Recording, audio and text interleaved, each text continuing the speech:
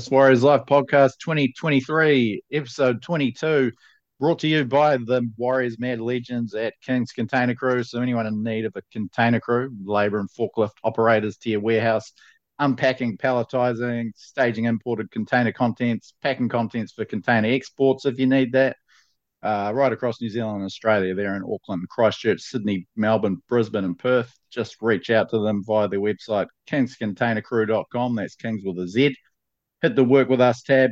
Ditto for anyone interested in joining their team. Thanks again to King's Container Crew. And no Fonzie this week. He's in COVID hell. Second week of it for the big fella.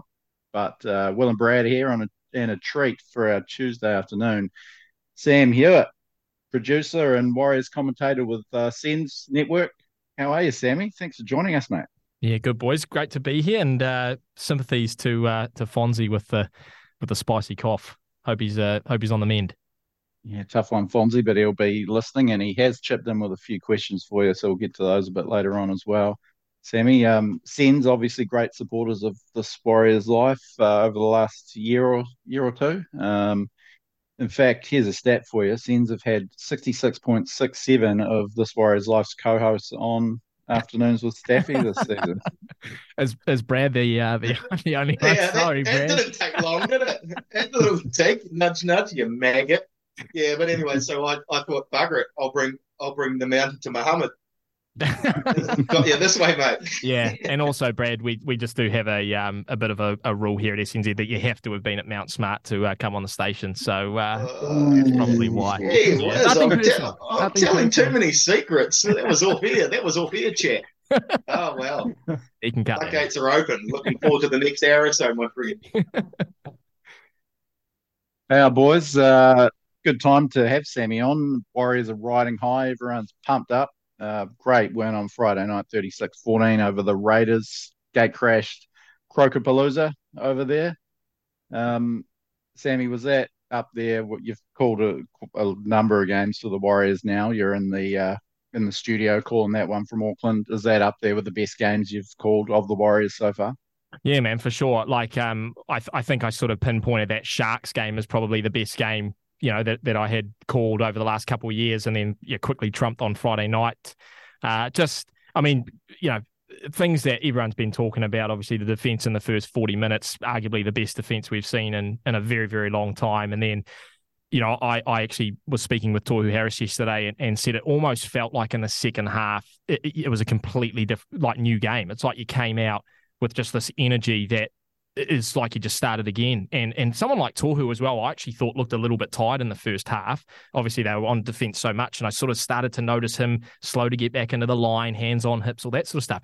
And then the second half, he was a new man. So, I mean, whether or not that was the motivation of the individuals, or whether Webby is just a genius, and I'm leaning towards that one, and that he just told them, for 40 minutes, it's going to be hell. They're going to come at us. It's going to be fire. It's going to be rampant because it's such a big occasion. We just got to weather that storm, and we're going to go to work in the second half. And if that was the game plan, it just could not have been more perfectly executed. So, an amazing watch, an amazing result, and obviously, understandably pumped up with the second half tries, as you probably heard.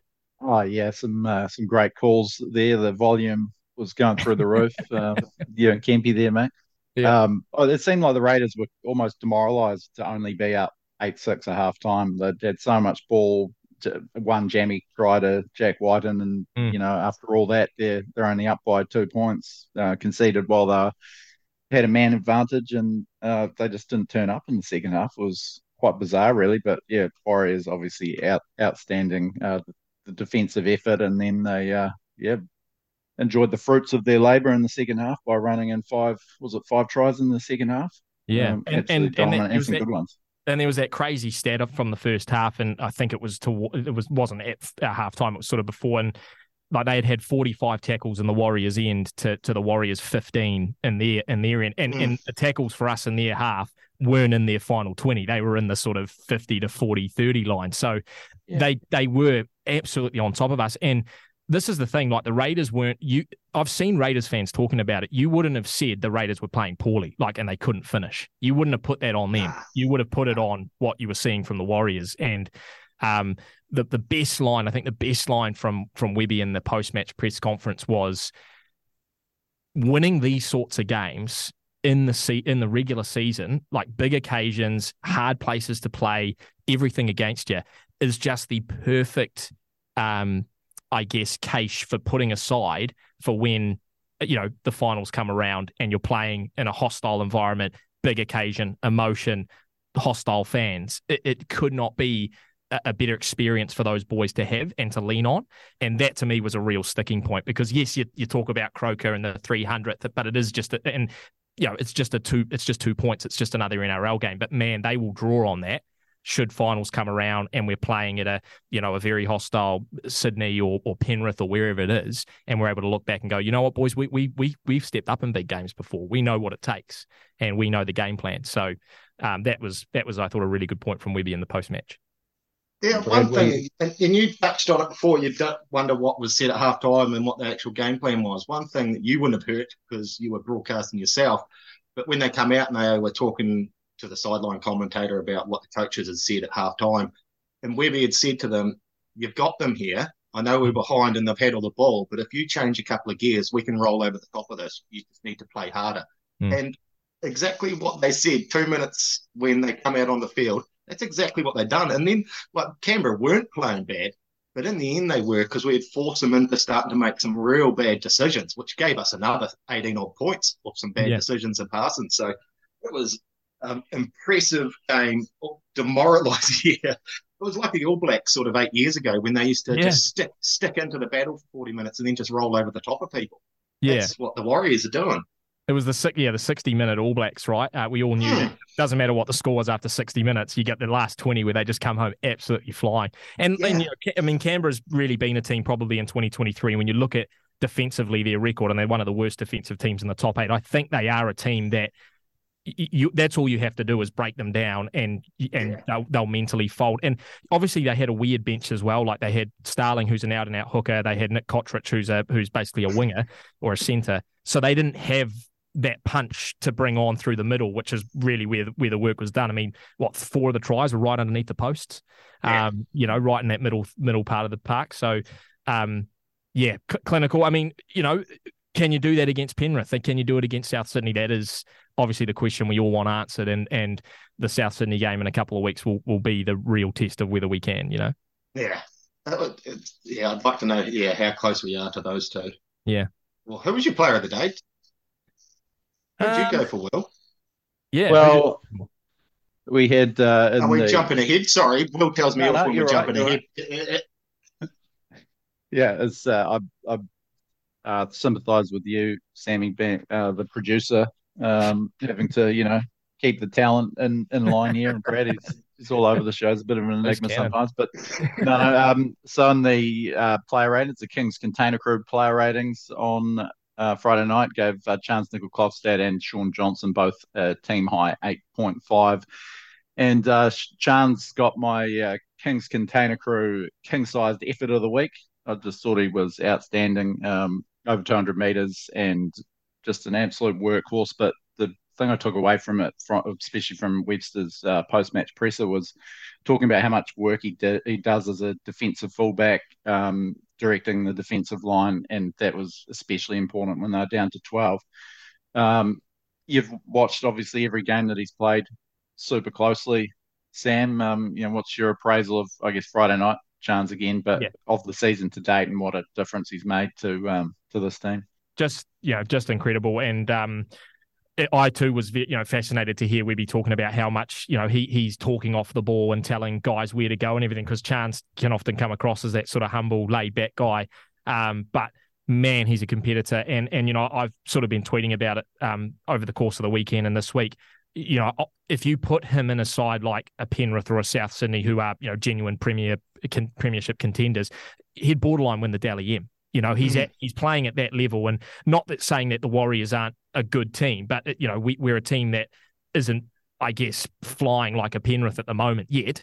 And you look at someone like Dylan Edwards for them, who obviously won the Clive Churchill last year, and I think Chance is playing, if not better than Dylan Edwards last year and this year. And I think what people underrate as well, and look, I know some people don't like the comparison, when we talk about Reece Walsh, but it's a logical comparison given he's what we had last year. And I wouldn't trade Chance for Reece Walsh. If you gave that offer to me tomorrow, I wouldn't take it in a heartbeat. And some people turn their nose up at that because they say Reece Walsh is a generational talent. Look what he's doing at the Broncos. He's amazing. But whilst, yes, Reece can break a game open and he's a phenomenal attacking player, you cannot undervalue what Chance brings, to the defensive end, but also those carries out of yardage. And everyone's talking about that too. We're in an infinitely better position on the park with Chance, Dallin and Marcelo and what they do on those first couple of carries to give us an extra 20 or 30 metres before we then bring our forwards back into it. We're starting in a better part of the field. We're giving the forwards a better rest.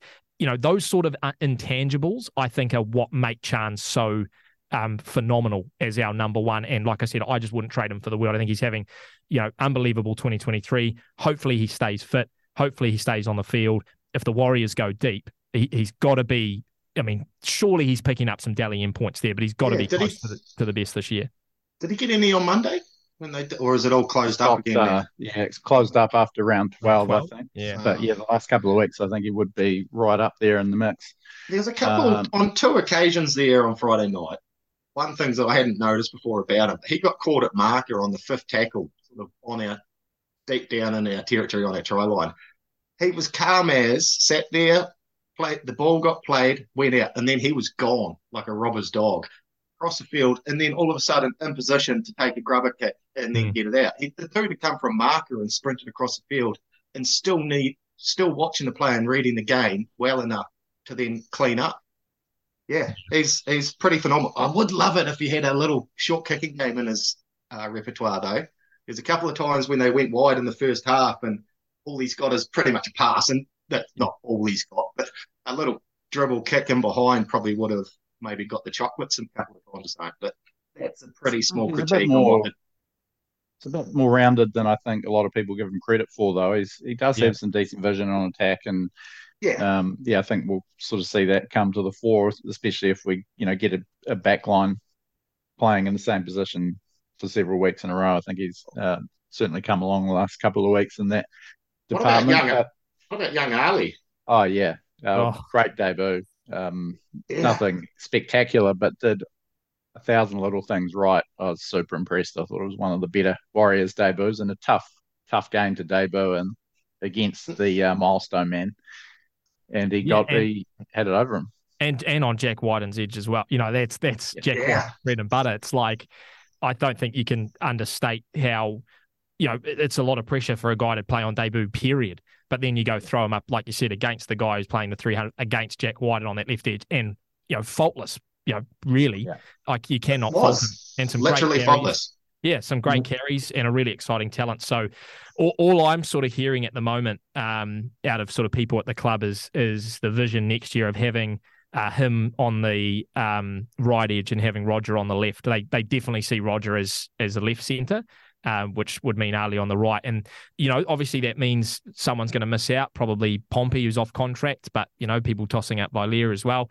But, man, isn't that exciting? If Ali plays like that, constantly and gets better, and then Roger on the other side, that's tasty. That's very tasty.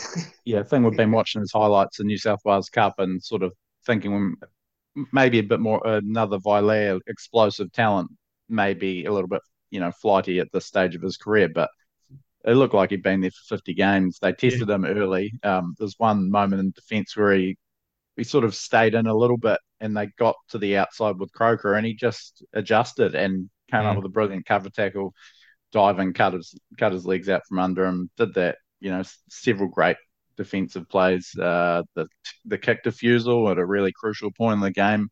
And then when he did get the ball in his hands a couple of times the second half, he looked electric. Not a hell of a lot of opportunities, but he just looks a genuine footy player, switching hands to fend when you're going through a half gap and that sort of thing. Like he's got the goods.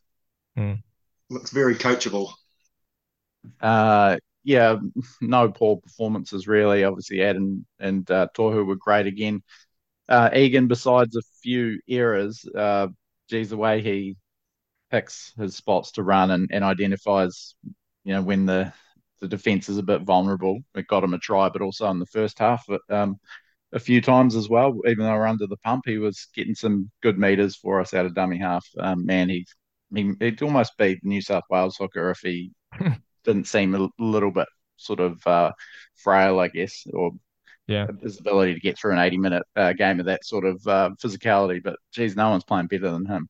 No, and there's obviously a few guys that we've had missing at various stages, and you sort of say, oh, we really missed Chance tonight, or we really missed Tohu, whoever's sort of been out. But like, I don't think, have we won a game without Wade? I mean, the games that he hasn't played, I feel like those are the games we've lost. He is such a key part of that attack, and I love, I think it's the Waz Up podcast guy who does those little analysis videos. And just the movements that he does from dummy half. And I know, was it Christian Welch who said Harry Grant watches a lot of Wade Egan? He's getting that sort of praise from people. And I even think someone said, maybe it was Cameron Smith, said he reminds him of a younger him or whatever. So he's clearly got massive reps around the NRL. And I think, I was critical of him in those sort of first couple of seasons, but man, as he stepped up big time last year and this year, just the vision, you'll notice he keeps his head up out of dummy half. He's hardly even, like, he already knows what he wants to do, but he keeps his head up looking at the defence to A, fool them, but also B, make a quick change if he has to. And just the little sort of shimmy inside before he passes, or the shimmy outside to just catch a marker off a half a step or whatever. I think that's the key between a carry going 10 meters versus going 5 or 6. So yeah, he take him out of the team, and I seriously think it's he's one of those big reasons why we're getting the job done in a lot of these games. Couldn't agree more. Yeah, good to see him get through some big minutes since returning from his last injury as well. I think if we're getting him playing just about a full game every week, that's our best chance of success. I know that's maybe a bit tough on him. Is that sustainable? Who knows? But geez, I'd love to see that. He signed up to be a rugby league player. Screw it. Play 27. This is what you're getting paid to do, my friend. You get belted for 80 minutes, you can have 3 months off. What are you thinking about Metcalf? Is he a bit of a flat track bully like Nikorima? Probably a bit early to tar him with that brush. I know, but I don't know. I mean, that wasn't, but obviously they were running downhill in the second half, but I wouldn't quite call it a flat track bully. I'll just call my head. But just, what's the date? What's the time? 3:45 on the 3rd. Just remember this time in a couple of years if it comes true, eh? Yeah. I thought he, that was a really brave lining run off Sean to score that try into the post. So it was a great sign, and obviously great to see someone make a break downfield out of our own half. It was good to see some speed. Yeah. I still think, and I think he's available for our next game after the bye. Tamati Martin will probably come straight back into the 6, though. Sammy, what do you reckon? Yeah, I think so. And the thing, and I'm going to try and get Webby on at some stage in the next couple of weeks. And one thing I want to actually ask him about is how I guess the game, they want the game to move around Luke, because when you've got Sean in that 7 jersey, he's going to be the guy who goes to the line.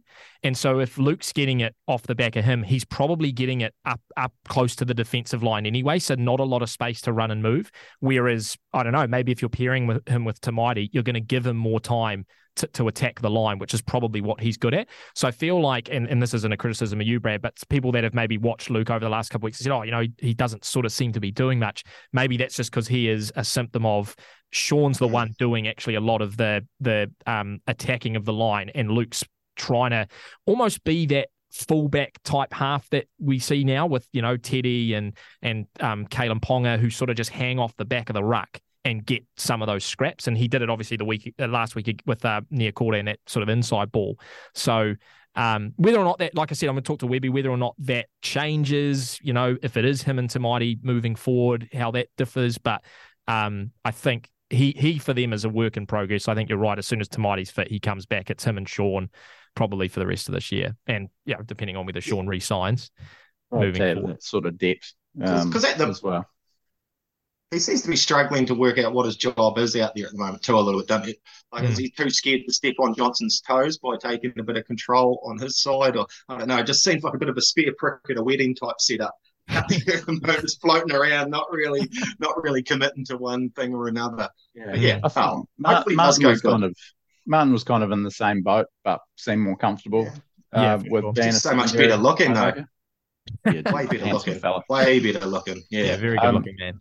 I did want to touch on Sean. Obviously, another great performance. Just carries on what he's been doing all year. But 3 try assists, that memorable intercept right at the end, and a memorable call on that moment from you, Sammy, in the box on Friday. But I blow your top, did you? What's that? Did you blow your top? Did you, Sammy? Mate, I do that with every try. It's it's just the theme of the commentaries. But obviously, that one just caught everyone off guard. So when that happens, generally the decibels, you get a bit of crackling on the microphone. You're not prepared. I was just looking at his, obviously, just the eye test. Sean is having, arguably his best season. Certainly his most consistent. He's just producing every week. But I was looking at his stats across his whole career, and it's quite amazing what he is producing, just numbers wise. He's scored 5 tries now. That's his best total since 2016. He's already kicked for more meters than any other season in his career. Obviously, he's been doing, the 95% of that for us, but only 14 games in, he's already shattered his previous best in a season. 13 forced dropouts. Last year was actually his career best with 23, probably on track to beat that. 14 try assists, which is his best was 23 for the Sharks when he was top 5 in the Dally M. His best previously in a Warriors jersey was actually only 18. So he's obviously going to cruise past that, staying fit. Tackles, 275 already. Within probably 4 or 5 weeks, he'll break his all-time defensive record for a season, and he's been outstanding in defence. Only missed 18 tackles all year. And total running meters are down a little bit, I guess, across his career, slightly up on last year, but certainly no slouch there. And it's funny that when the Warriors are playing well, no one's really worrying too much about whether Sean's running not enough, or last year is getting panned every week for not running enough. So it's great to see Sean getting the plaudits of running a very good unit. Obviously a pleasure to call that sort of form from Sean as well for you too, Sammy. Yeah, I mean, what can you really say that hasn't probably already said by everyone about Sean? Because he is just on fire.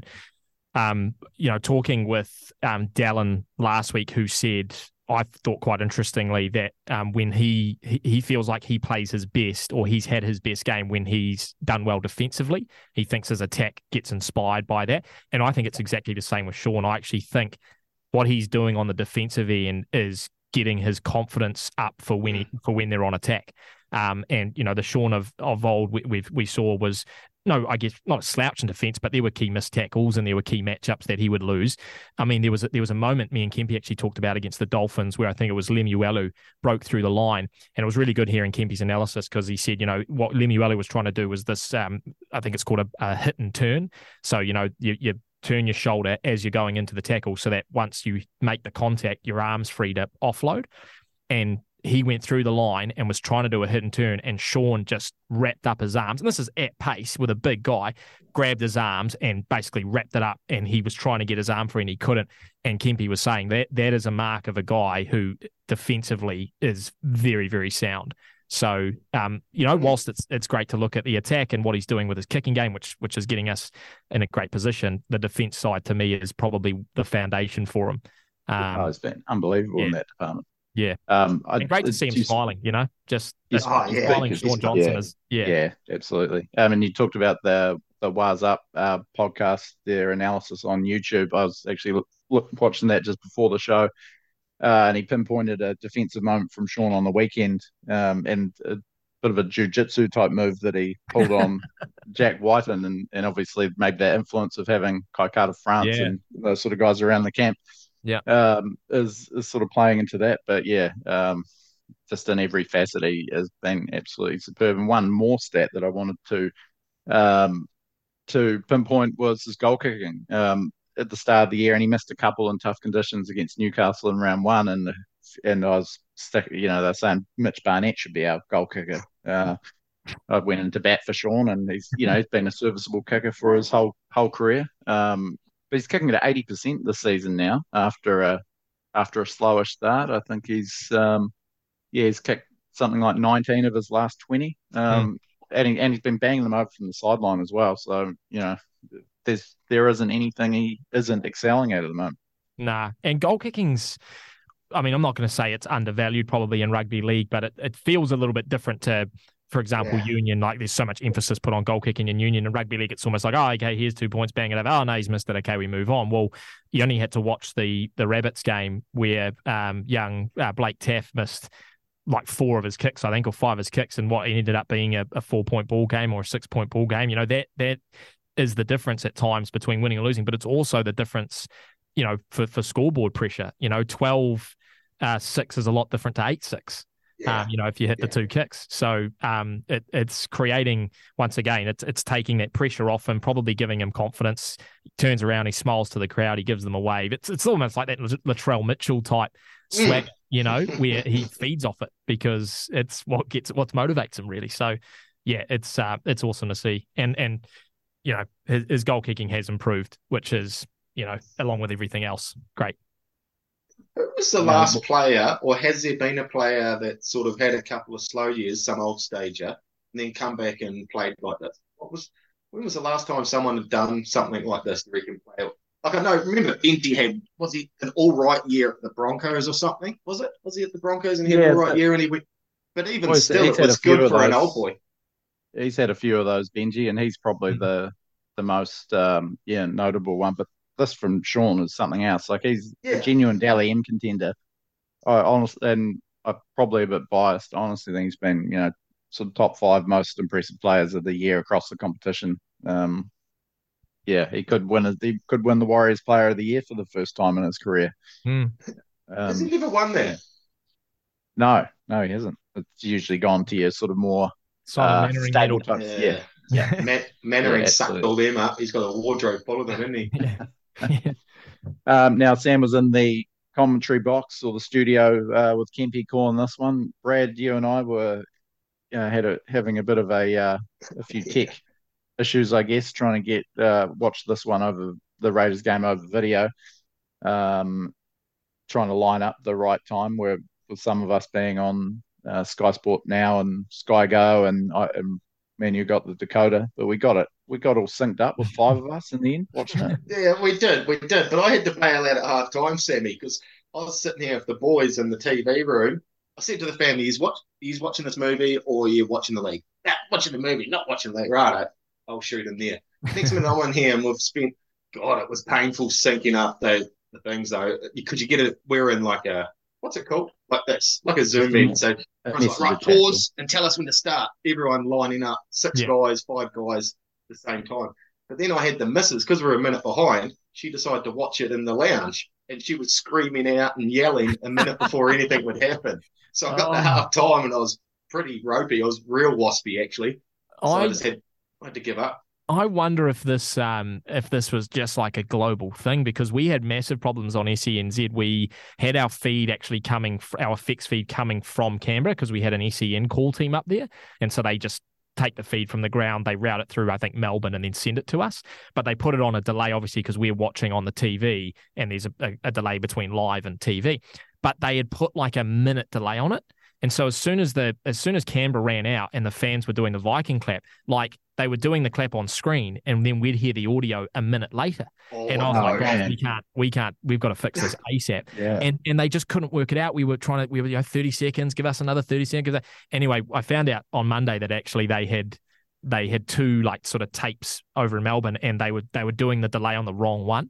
So there was probably some like local AFL game that was about 20 minutes behind by the time we had added all the delays on to try and sync it up. But we're in the same position. Like, you'd hear, eventually it actually got ahead of us and you'd hear the crowd get up or the whistle go. And then you were 5 seconds behind it. So you're like trying to, I times was guessing. I was like, and it's a penalty probably for offside. 5 seconds later, no, it's a high shot on, so-and-so. But so maybe it was a sort of a global problem on Friday night. I've never thought of that headache for offside commentary.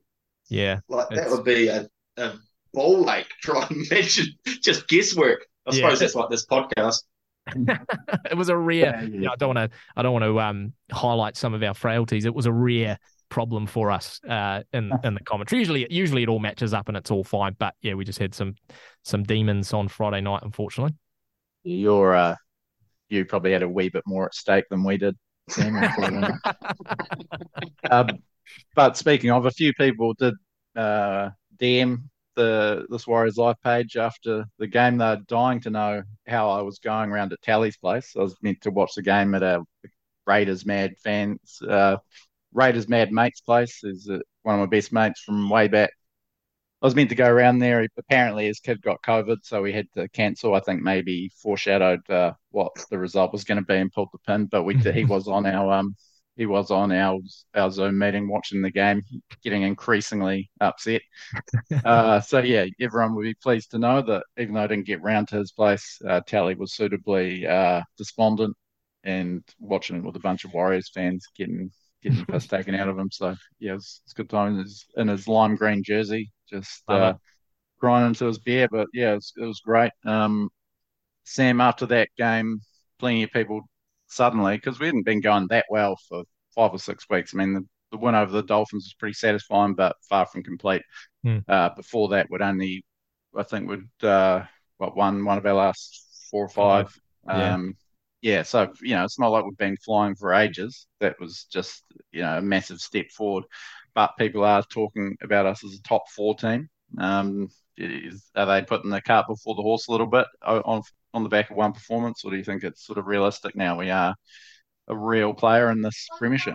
Well, I always look at it from 2 angles. The first angle is, I guess, historically or from what you think about when you think about a top 4 team. Are the Warriors, a top 4 team? And then the other side of it, are they a top 4 team given what's around them? And I think that's probably more a pointer to the fact that they could break it into there because, apart from Penrith and even the Broncos against the Knights, I feel like we're exposed somewhat to a game plan that can tip them up. We don't have what we had last year where there's just 4 clear teams that are a top 4 side. So you look around, that top 8 and who's in and around there with us with teams like the Raiders and the Sharks and, I know the Storm are in there as well after a good performance on the weekend. But I look around those teams and I go 100% where we can be top 4. We're not at the Penrith Souths level yet. And, it irks me that we lost that game to Brisbane because I'd like to say that we're close to them. But I think given that, we might just be in behind them. But absolutely, we're top 4 material. It's a big sort of hypothetical because everyone's got to stay fit, right? Sean has to stay fit. Like I've said before, Wade Egan, I think, is a massive cog. We got players coming back. But, the team that wins the NRL, and I've always sort of said this, or the teams that make a grand final, generally are the teams that stay fit for a season. Like Penrith, to me, doesn't make a grand final and win if they don't have Nathan Cleary. Souths don't do it if they don't have Latrell Mitchell or Cody Walker or Cam Murray. So, if we stay fit, if we're sitting here at the team that we just saw on the weekend, add in Tamati Martin, add in, Braden Williami and Jazz and Dills, 100% we're top 4. But that's, we've got a lot of ground to get through probably before we can, entertain it. That's, I guess, where I'm sitting at the moment.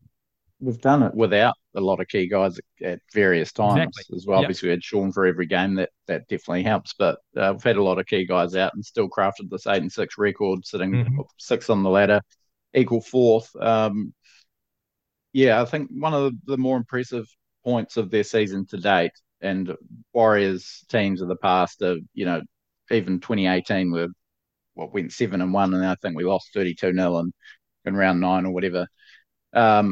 This team's biggest loss was 14-0 in round 9 on that 5-day turnaround after Anzac Day. So, they're sticking in every game for 80 minutes, and I think that's probably more the biggest mark of a top 4 team that they've shown this year. And the run home, we've got 10 games left, only 2 of them against teams in the top 6. As you said, we've got that big game against South in round 18, our next home game. The only other one is against Cronulla. That's at home as well. And Cronulla are sort of looking very shaky at the moment and not beating anyone inside the top 8. So, very handy run home. I know there's no easy games in the NRL, but geez, it's pretty tantalising. Just even looking at the draw, you think we're red hot chance at top 4. Yeah, a great point you make as well about I guess the blowouts, because that is what separates the teams that are going to finish high from the teams that are just going to scrape in. And the Dolphins obviously getting towelled up, the Sharks getting towelled up. Those to me are signs, like you said, that those teams probably aren't premiership contenders. So we haven't had that. And Blake Ashford, who you've been saying, Kempy, we had Blake and Ashford in the studio on Friday, and I always love calling alongside Blake because he's very real and he tries not to be too biased. But even he said, when you think about the games that we have lost, like we borderline probably haven't played a bad game this season in terms of genuinely bad. Like we've had some bad moments and we've had frustrating moments against teams like the Broncos and Napier, but I don't think you'd look at it and go, we played really poorly or we played bad. So we're sort of yet to see that, which once again points to a team that can do very well and finish high, and yet the schedule very favourable to us as well. And lots of, I think, Friday night games, which is a good 7-day turnaround. We don't have those quick turnarounds again. So, but man, it's a tight comp. 2023 is just, tipping this year has been a nightmare for me.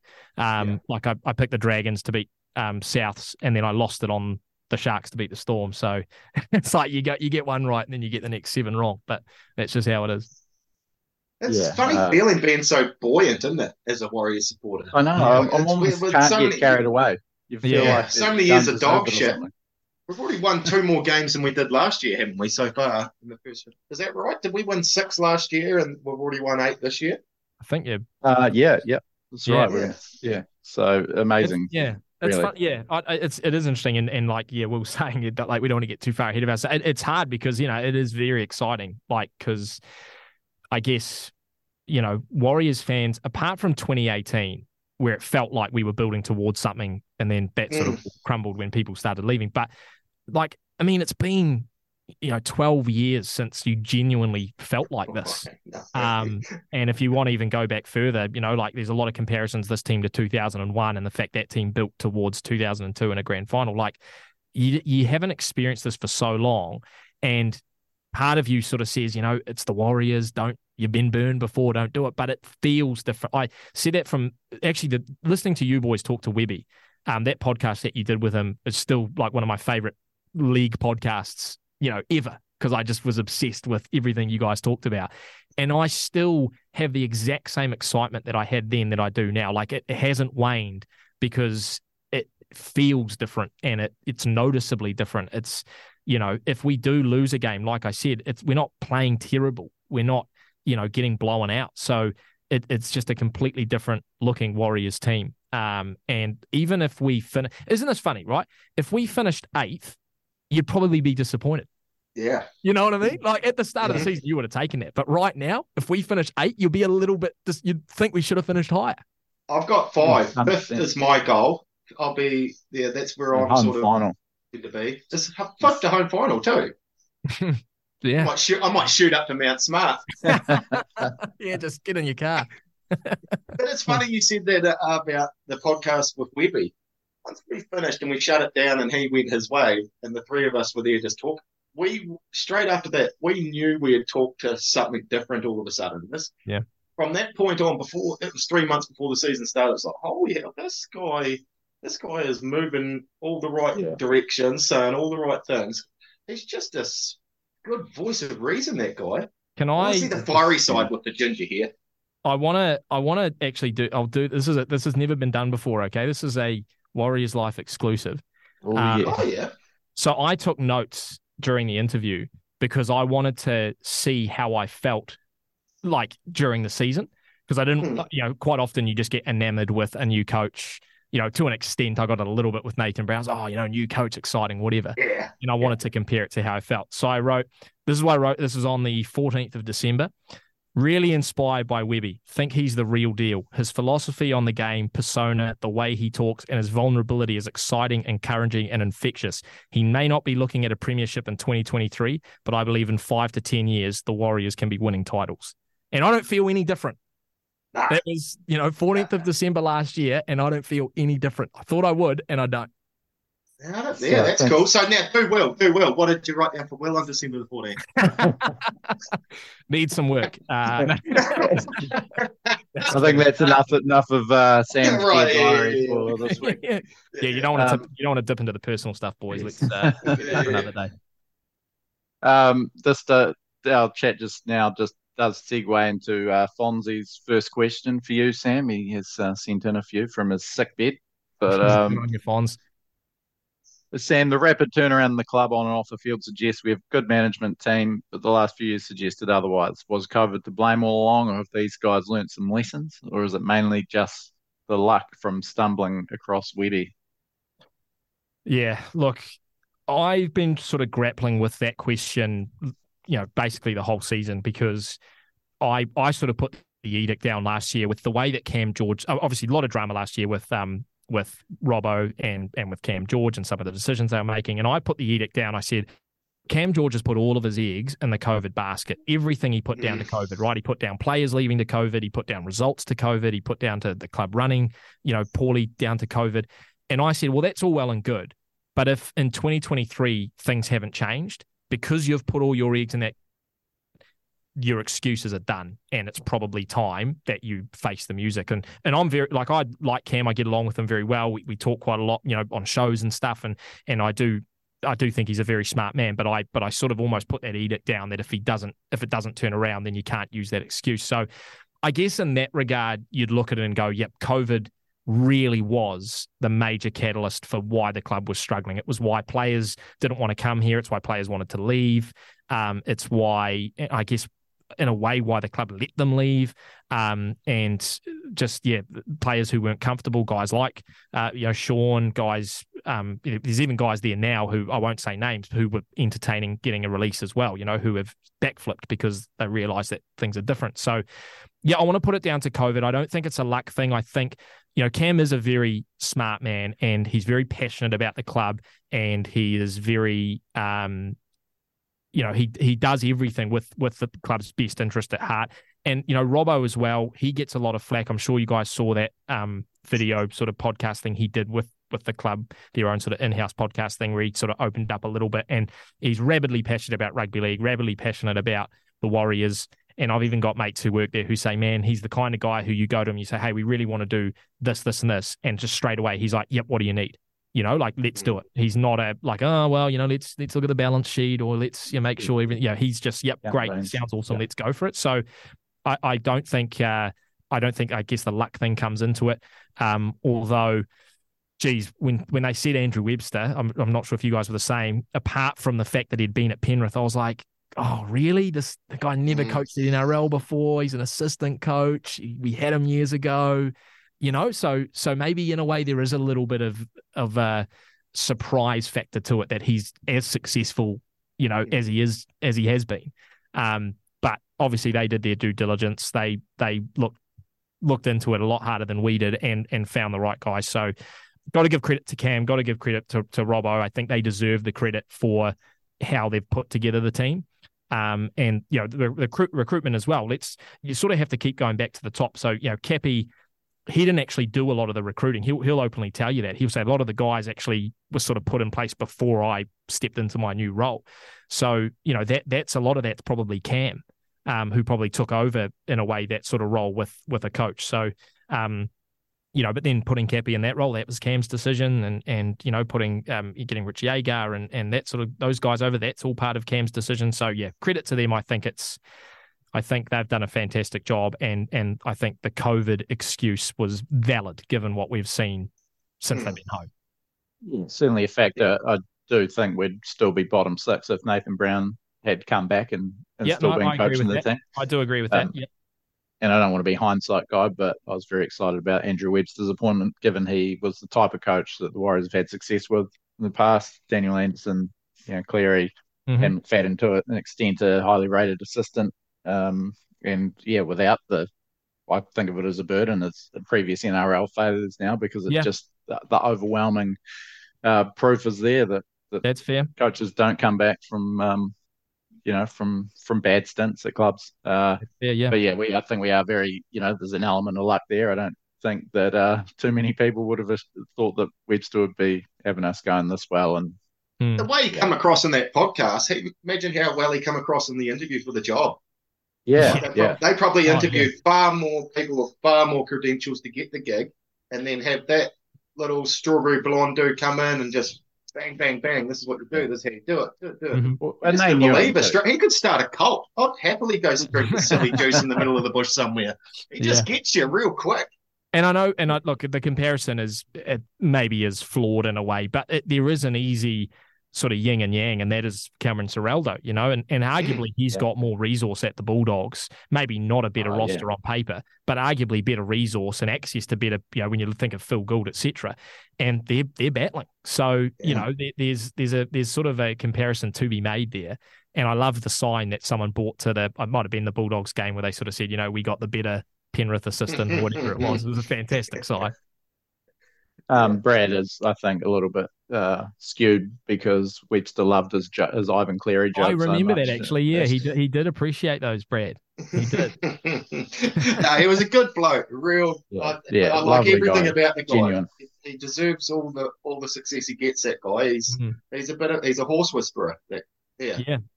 I love it that he's been at the club before and been through some decent patches and some pretty ugly ones as well. And he came in with eyes wide open. And moving on, boys. Sam, we've got you here. And I know you've done quite an in-depth bit about your background on the Warriors Anonymous podcast, and also with Christian on Warriors NRL Fanatics, which was great. But really whoring yourself out, mate. Yeah, well, I mean, you guys obviously know the fee, so I mean, we can discuss that afterwards. But half a dozen eggs and. Well, hey mate, that's about $500 nowadays anyway. So we've been waiting in the queue for a long time to get Sammy. He's finally an afternoon free for us. But give us your bullet point background, Sam. Where did you grow up? A bit about your rugby league fandom journey and how you've ended up being a superstar commentator and sense producer. No, very, very much in the beginning stages of that. But no, I'm a Hamilton boy, born and bred. Born actually in Auckland, but Hamilton sort of raised all through my schooling years, and was probably a rugby guy. Certainly played that all through my primary school days and sort of into high school before I picked up soccer, football of all sports. But always sports obsessed, and it's sort of funny. I think I got a bad memory at times. I think back to, man, did I even like rugby league back in the day? But then, Facebook memory pops up and there I am, spilling off about a result or, talking about how great that try was from whoever. So, I clearly had a passion for it back in those years. But, I remember actually even I went to America after high school for a year. Did a sort of a post-grad high school year over there, trying to sort of take my football career a bit further. And I remember that I was over there for the 2011 grand final. And that I do remember sort of vividly, and I think I had to wake up at 3 a.m. in the morning or whatever it was, 4 a.m. in the morning to watch it, but well worth it. Despite the loss, it was great to see us in the grand final. But I think the shift really probably came, maybe 2013, 14, where I was up in Auckland. Suddenly, I was starting to go to Warriors games at Mount Smart. And like most people, that sort of shift, I started moving away. I started realizing, hey, this rugby union game is actually not that interesting, and they only care about the All Blacks, and the best players aren't playing, and the competition isn't as exciting, and this NRL thing is great. And I've always been a Warriors fan, but now I'm so close to the team and I can go to games, and so I started sort of shifting towards being a league head, and. I remember listening to radio commentaries. It was Alan Mack back on Radio Sport days. He used to call the Warriors for them. And then I started at the Warriors, and it's sort of funny at Radio Sport. And it's funny, when I was a kid, I always wanted to be like a commentator. I used to pretend to do. I'm not a horse guy, but I used to pretend to do horse racing commentaries. Quite often, I would mute the TV and commentate over the top of the TV, and I always used to try and put the Ray Warren voice on, and try and sort of take the mickey in a way, and so that natural roundabout is funny. I come to Radio Sport and suddenly I'm like, hey, I'm at this place now, maybe I could do the commentary thing, maybe that's a legitimate direction. But unfortunately, I've sort of entered at a time when, there was like 4 other guys in front of me and guys that had been doing it for years. And, you're very much down the pecking order. So I did get like a sideline gig one time. It was the Knights back in 2019, called a sideline game, Warriors Knights at Mount Smart. That gave me the bug. And then, Radio Sport shut down. I sort of gave up in a way on the whole broadcasting career. Was working at a resine, funnily enough, mixing paint, which is a humbling experience. I could really enjoy it. 20 litres of Spanish white, mate. That's right, Spanish white, yeah. No, a bit of black white, bit of sea fog. I didn't actually mind it. It was quite therapeutic. But then obviously SENZ started up, and good friend of mine, Jason Pine, was sort of the main guy, and they had an obligation over an SEN to do 4 commentaries a weekend, and randomly I think they had to do every Warriors game. I don't know why they had to, but that was sort of part of the arrangement. And it was in New Zealand, and it was in Australia because of COVID, and they didn't have anyone they could send to the ground. They said, "Oh, is there anyone over in New Zealand who would be keen to call the game?" And Piney knew that it was my dream to be a commentator. He knew I loved the Warriors, and he rang me up. He said, "Mate, now's your chance." And I was like, man, I don't even know how it works. Like, I've never, play by play. I've never done that, and I did research, and I don't know, and I was just freaking out. But at the same time, I was like, if I don't say yes, it may never happen. So I did it, and then sure enough, they were like, hey, there's this really big rugby league community in New Zealand that love the Warriors. They were almost surprised by it. Australia, they were thinking we're just rugby mad, and that's all we care about. They realized there's this massive audience. They say, well, why don't we call every game next year? We'll call all the Mount Smart games, and we'll call all the away games off the tube. And this was last year. And they said, Sammy, do you want to do it?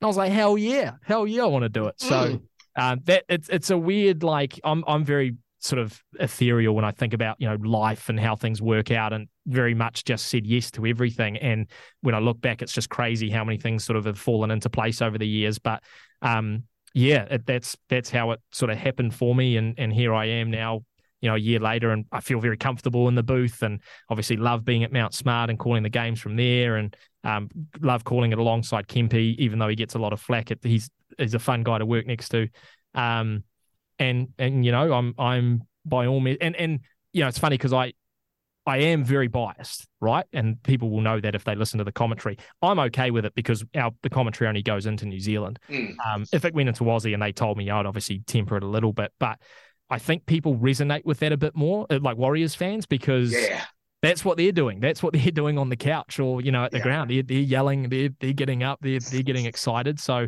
if I can, I guess, relay that even, 50% of what they're feeling, then I feel like I'm doing my job. So that's a very long-winded answer of how the Warriors and commentary sort of all came about.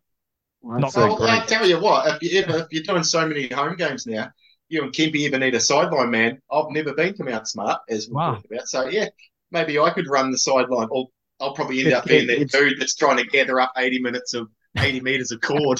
It's a tough gig. There's your in, Brad. There's your flight up to Mount Smart, sideline eye. Just as long as you're, you got to make sure you don't stand in front of the opposition bench, because we've had a couple of sideline eyes that have done that recently.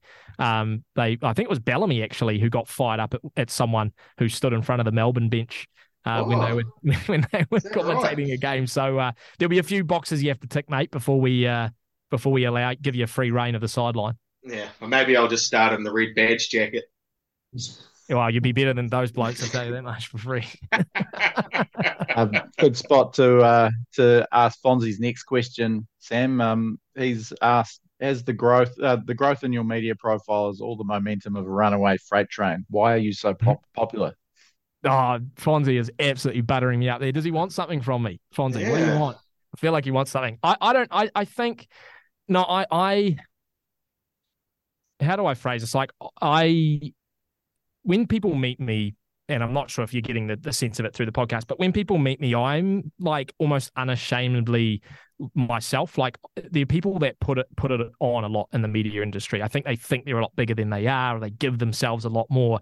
Whereas I'm just Staffy? Are you talking Staffy? No names. Careful. He probably will listen to this as well. Just winding you up. But I sort of just tweet my thoughts, and I'm happy to be wrong, and I'm happy to be corrected. I'm happy to have a conversation. People message me like, why do you reply to those guys? I'm like, I don't know. I just like the conversation. I like engaging with people. And And, it's funny, people say to me, oh, I really enjoy your hosting, and, is that what you want to do? And I actually don't want to be a radio host, funnily enough. And that really annoys SENZ, because that's the natural progression, is to go into hosting. But I don't think I'm good enough. Like, I don't think that's my skill set. And people are shocked by that, because they're like, aren't you supposed to be all like, yeah, I want to be a host, and I want to be the main guy, and I want to be the front man. And so in a way, I feel like everyone else. So I'm just a fan who's living a dream in a way, working in sports media.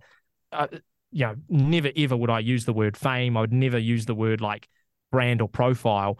It is cool that people are really enjoying the commentaries. That, I love that people they encourage me and they support me, because it obviously helps me do a better job. But yeah, I mean, I'm no different. Like you guys, like Brad, you could jump on Staffy and probably do just as good a job as me. You know what I mean? Like, just as much about rugby league, just as much probably about other sports. I'm just an everyday man who, Well, that's what I was going to say. That's exactly the word. When I look at how you come across, you're an everyman. It looks achievable. It's like, oh shit. Is that because I haven't shaved? Is that no. It's not that. You're a bloody good looking bloke. If only this was a video podcast, Jesus, it would up the ratings. But yeah, that's what I mean. You're very everymanish. Like it's achievable. You're normal, relatable. Yeah, no, good on you. Well, that is sort of what I want to be, and I guess to Fonzie's point about the freight train, like it definitely has been a rapid, journey, and the fact that, like I said, 2 years ago, I was working at a Resine mixing paint, and here I am calling the Warriors games, it's a dream, and talking about it on air, to all these people listening. It's, but, I've also got the attitude, and this probably does get me into trouble sometimes when I'm talking on air, to just always say what comes to your mind first. Like I said, some people fake it a little bit, and they're like, you ask me a question, well, Brad, the Warriors, well, what a team, man, what a coach, Andrew. And it's like, dude, you're talking like you're at a pub, just talk to the guy next to you like he's your mate. Like sometimes I genuinely think I'm just talking to staff and there's no one listening. And then you get people texting and be like, get this Muppet off here. He's got no idea what he's talking about. And you realise he's actually... Old Ian from Gisborne getting stuck into you. That's the one. And you realise, actually, there's other people listening out here. But yeah, whether or not that, is a roadblock for me becoming something bigger, I don't know. But it doesn't really bother me. I'm just going to sort of keep being who I am. And the same goes for the commentaries. Like if anyone ever said to me, hey, Sam, you really need to peel it back. No more getting excited. You got to be real stoic. I'd borderline show them the middle finger. Like that's what it is, man. If you don't like it, I'm probably not your guy. It's probably because you got the comfort at the Resine job to fall back on at any time. Exactly. Yeah. If they ever need a 10-litre, lumber cider, I'm available. Yeah. No, good boy. Yeah, a bit of Lustre doing some skirting. Mate, you know quite a bit about paint. Have you? I'm a builder. I run a building company here, so I know enough to be dangerous about painting. Yeah. I hope that answered the question okay for Fonz. Yeah, absolutely. And we got one more. Don't worry, he'll let us know. Don't you worry about that. He'll send a list through of ways we could improve for the next pod and what he would have done differently if he was. Cool. And send those to me as well, Fonz, for my own feedback. Joking, of course. Fonz is a good man. Like your relationship with Steph here. Gotta give the ribbon. Nah, you do. One last question from Fonz. This Warriors Life has appeared on Sens regularly. Well, some of us anyway. Now you're here on our show. How do you think independent podcasters like ourselves fit into the commercial media landscape these days? Related to that, one thing he likes about Sens is that it manages to maintain a community feel to many of its broadcasts. How hard is that to balance against the commercial drivers of a modern radio station?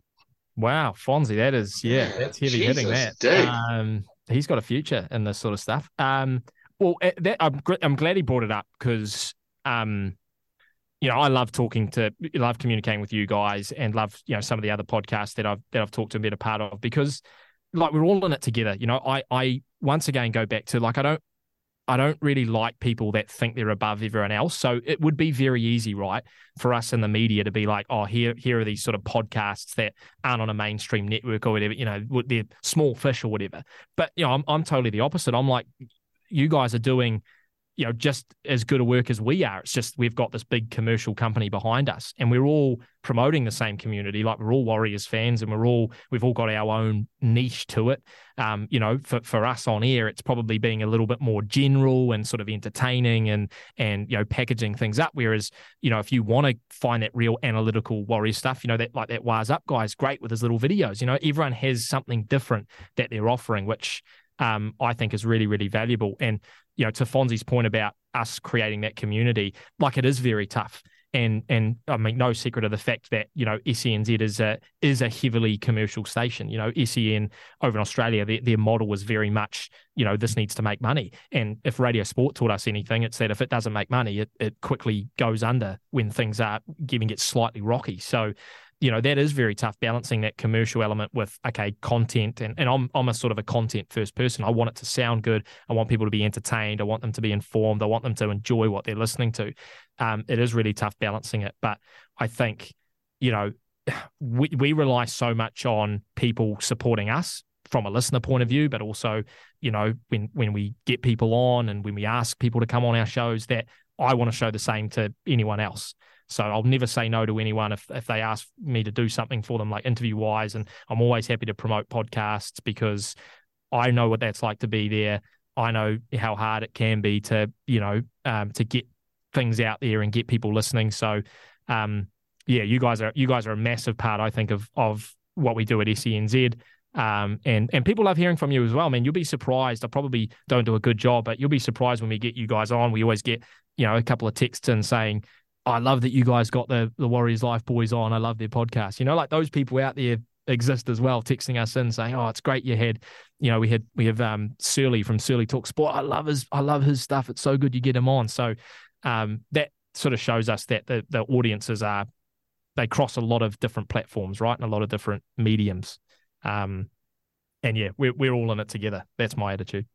Well, that's pretty awesome, and obviously, particularly initially, very big buzz for us to get a bit of a call up and just to even hear the podcast mention that sort of thing, and maybe that's a buzz that Brad one day might get to feel himself. I'm just going off tangent. All of a sudden, how red is my foot? Like, am I coming through real red? You are coming through. I said something really embarrassing. I thought, I don't know if it's the sun. Yeah, I don't just look like Violet from Willy Wonka when she eats that thing. You're turning violet.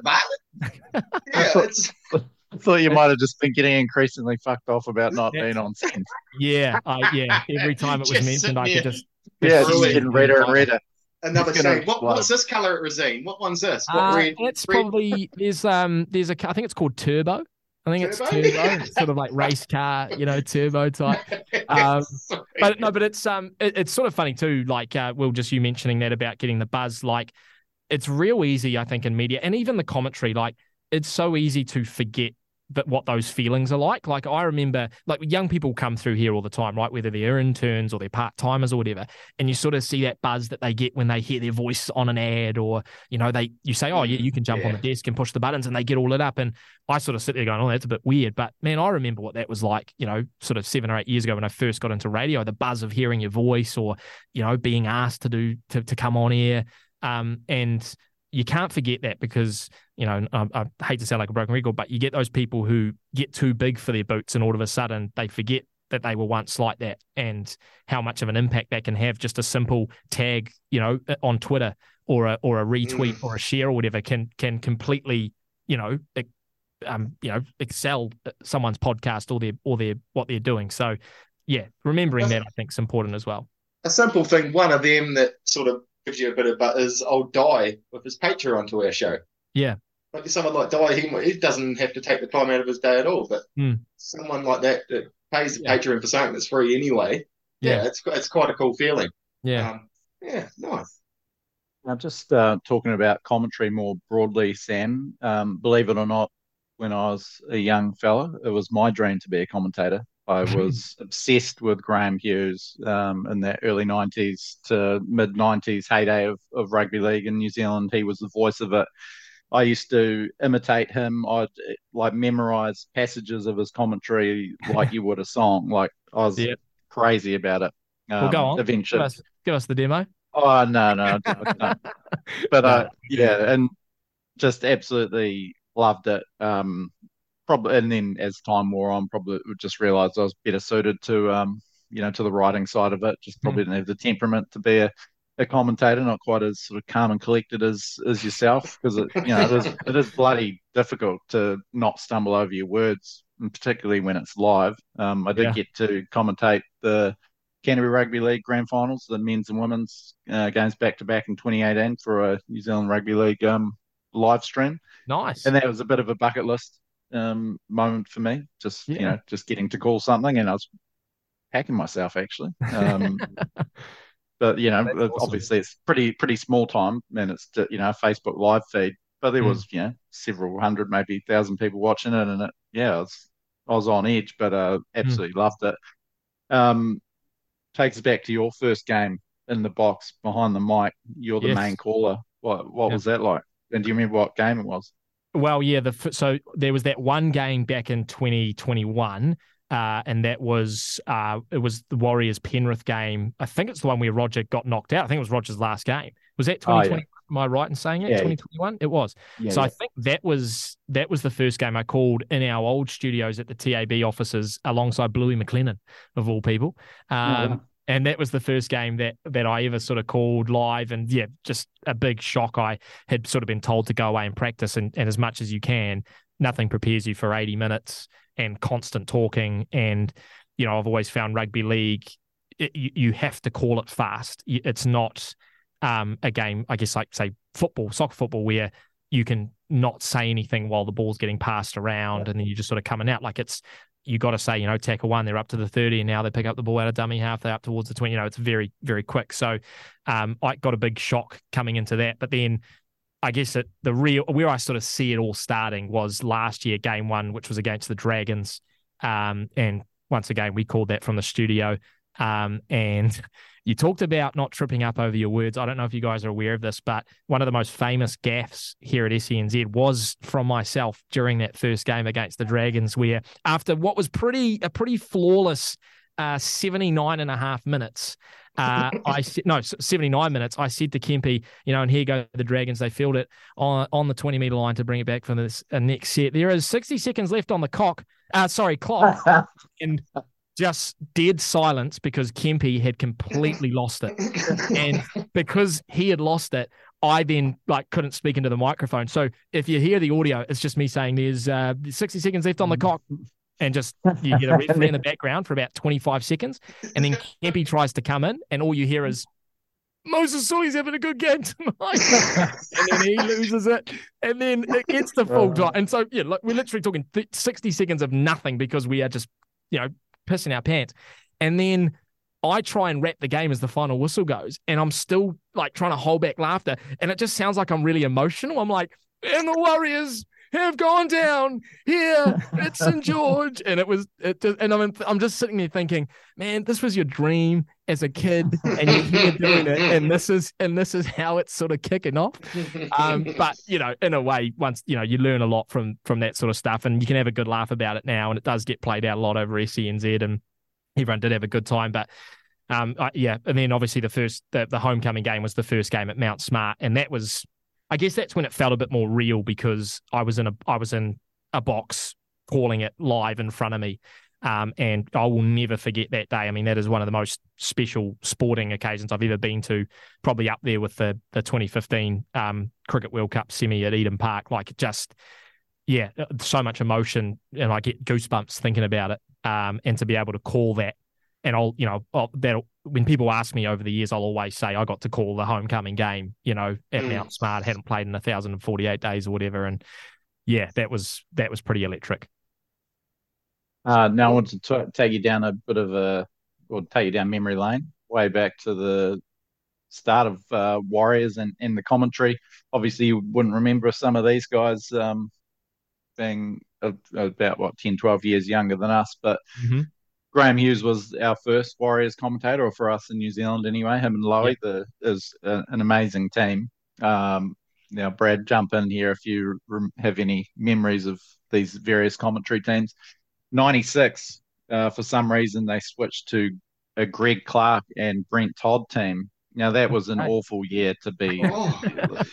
Greg Clark goes well, I think, on Australian rugby. He's kind of become the voice of Australian rugby, but wasn't a huge fan of that combination. I think a lot of it was to do with Brent Todd. He was making things pretty tough. Were this like Warriors specific commentators, or were they just Aussies that got put in home games? Were they? I think they did all the Warriors home games. Right. Yeah, but so it was just 96, and I think 97 Hughes came back, I believe, and we had him most of the late 90s in some sort of iteration, even 2000. Then the polarizing Jason Costigan took over in 2001. Now I'm very much on the anti-Costo bandwagon. I don't care what anyone says. He just seemed like someone doing a bad impression of Graham Hughes, my idol. Just felt like everything seemed a bit pre-rehearsed and forced, but some people love him. He stayed there for a decade. It's certainly iconic, and some great moments of Warriors history that he got to call. I think the day that he really done his chips with me was when when Manu made a bit of a blunder, and he called him a clumsy klutz. Oh no! And clumsy klutz. Yeah. He's like, "Oh, you clumsy klutz." There's just silence. Like, you really said that on live TV? Like, yeah. I don't know if he'd sort of rehearsed that one or. Oh, man. He carried us through to 2010. Unbelievably long stint, actually. Then 2011, I'm not sure why it ended with Costo. Stephen McIver actually called our 2011 season. Did he? I was he's doing D1NZ. and some Wednesday night footy on Auckland Rugby League back on Sky. I was actually and hosting on NZ. Oh, is he? Yeah, he's actually my host next week, funnily enough. Steph's away, so he's going to step in. Is that right? Yeah. I was a guest. He was doing the Canterbury Sports Show breakfast. Yes. He does that. Steps in, does that a bit. So he's had me on a couple of times, and he was telling me that he actually didn't really rate himself as a caller even back in 2011, which was quite interesting. But a tough gig if he wasn't didn't feel he was that suited to it. But he did do that grand final. I think that was from a studio back in New Zealand, wasn't it? He did. He did the grand final. Yeah, it's interesting because I was living in Australia at the time, so obviously we got the Rabs commentary, and then when that game gets replayed on Sky now, we get the McIver and DJ Halligan commentary. There's certainly a different feel, especially doing the grand final from a different country. 2012, another legend of New Zealand broadcasting, Dale Husband, just got the one season. Dale Husband. Now I love Dale, and he's an icon of broadcasting, but he seems to be better suited to the grassroots style of it. I don't know. It just didn't seem to gel for me as the Warriors lead guy. Then we had Vossi. So I think Vossi had a bit of a to do with Channel 9, and so he's a bit of a been a bit of a freelancer, and we ended up with him. Talk about landing on your feet for Warriors fans, getting all of their home games with Vossi, and I think we've just had the Fox commentators for several years. We seem to get Matty Russell doing a lot of Mount Smart games, and he's one of my favourite callers, actually, just a good solid caller. Yeah. And then I think it was 2017 that Glenn Lama came on board as Sky's main caller, and I think he does a good solid job, Glenn Lama. And a lot of the time, I think and you'd probably be able to enlighten us a little bit, Sammy. Having an expert next to you that can, add some real colour and speak well and chime in, and take the pressure off you. That's obviously a huge part of it, making your job easier. Yeah, for sure. And that's where I said, working with Kempy, we get along really well. Me and Kempy, we can sort of give it to each other. Which I think is important as well, to have a bit of fun.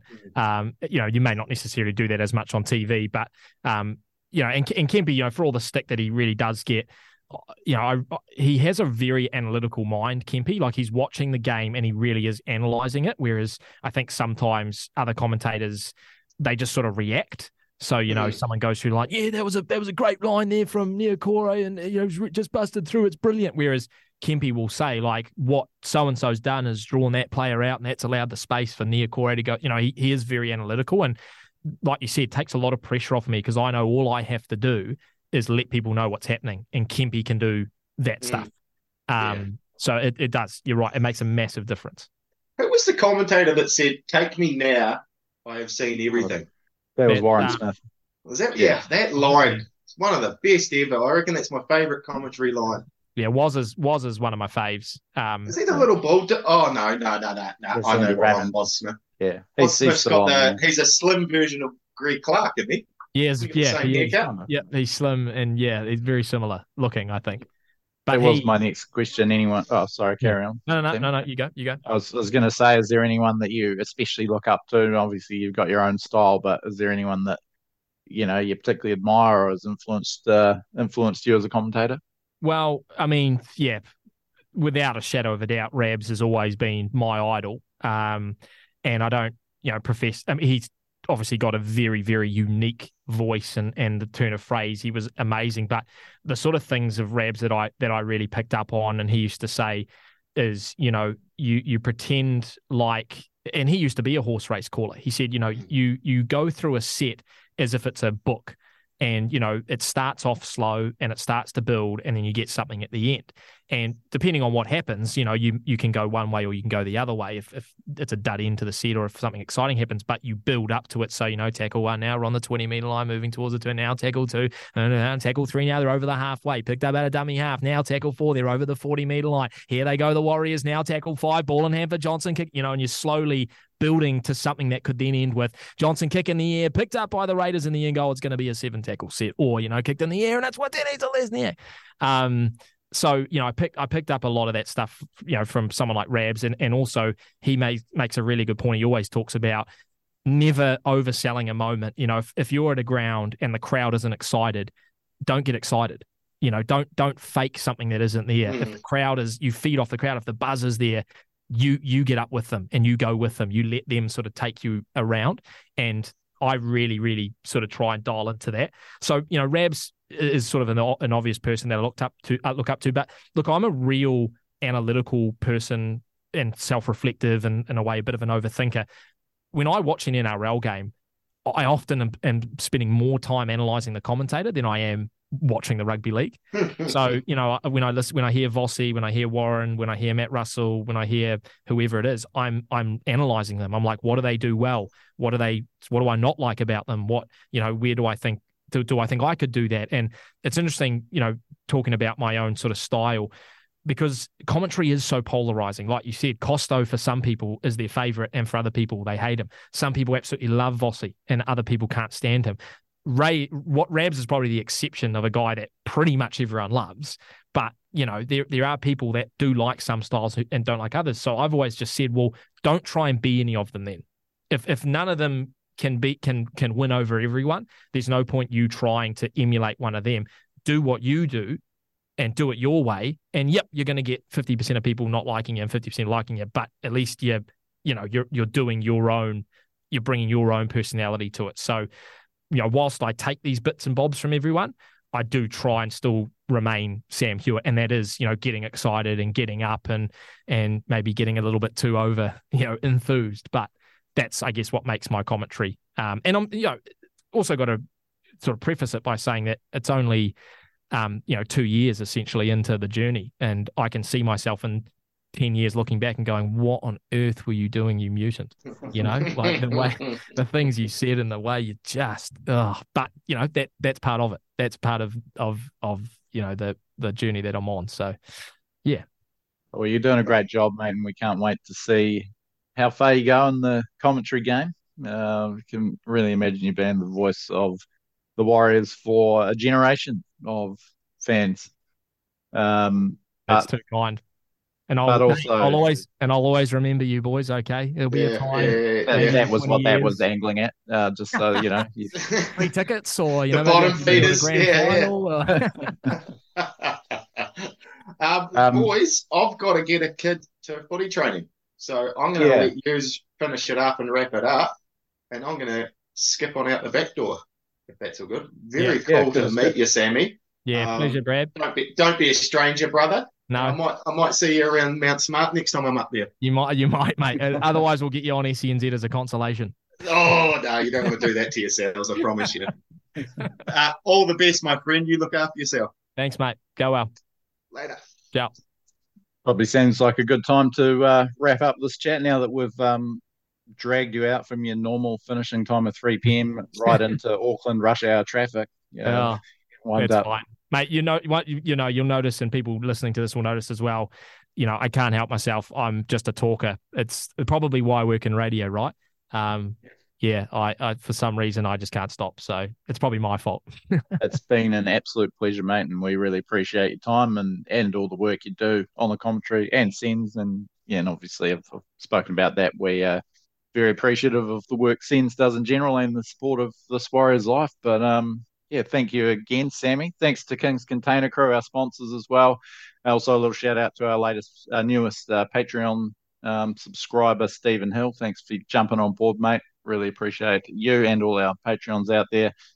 But again, Sammy, thank you, mate, and enjoy the bye weekend. You have a valuable weekend off. You'll be loving it. Rest the tonsils. But yeah, appreciate it, man. Appreciate all the stuff that you guys do as well. It's it's great having you part of the Warriors and the SENZ family. So yeah, my pleasure. Outstanding. Can't wait to ride the rest of this 2023 Warriors wave with you, mate. And no doubt we'll be talking to you again soon. Yeah, up the wires, eh?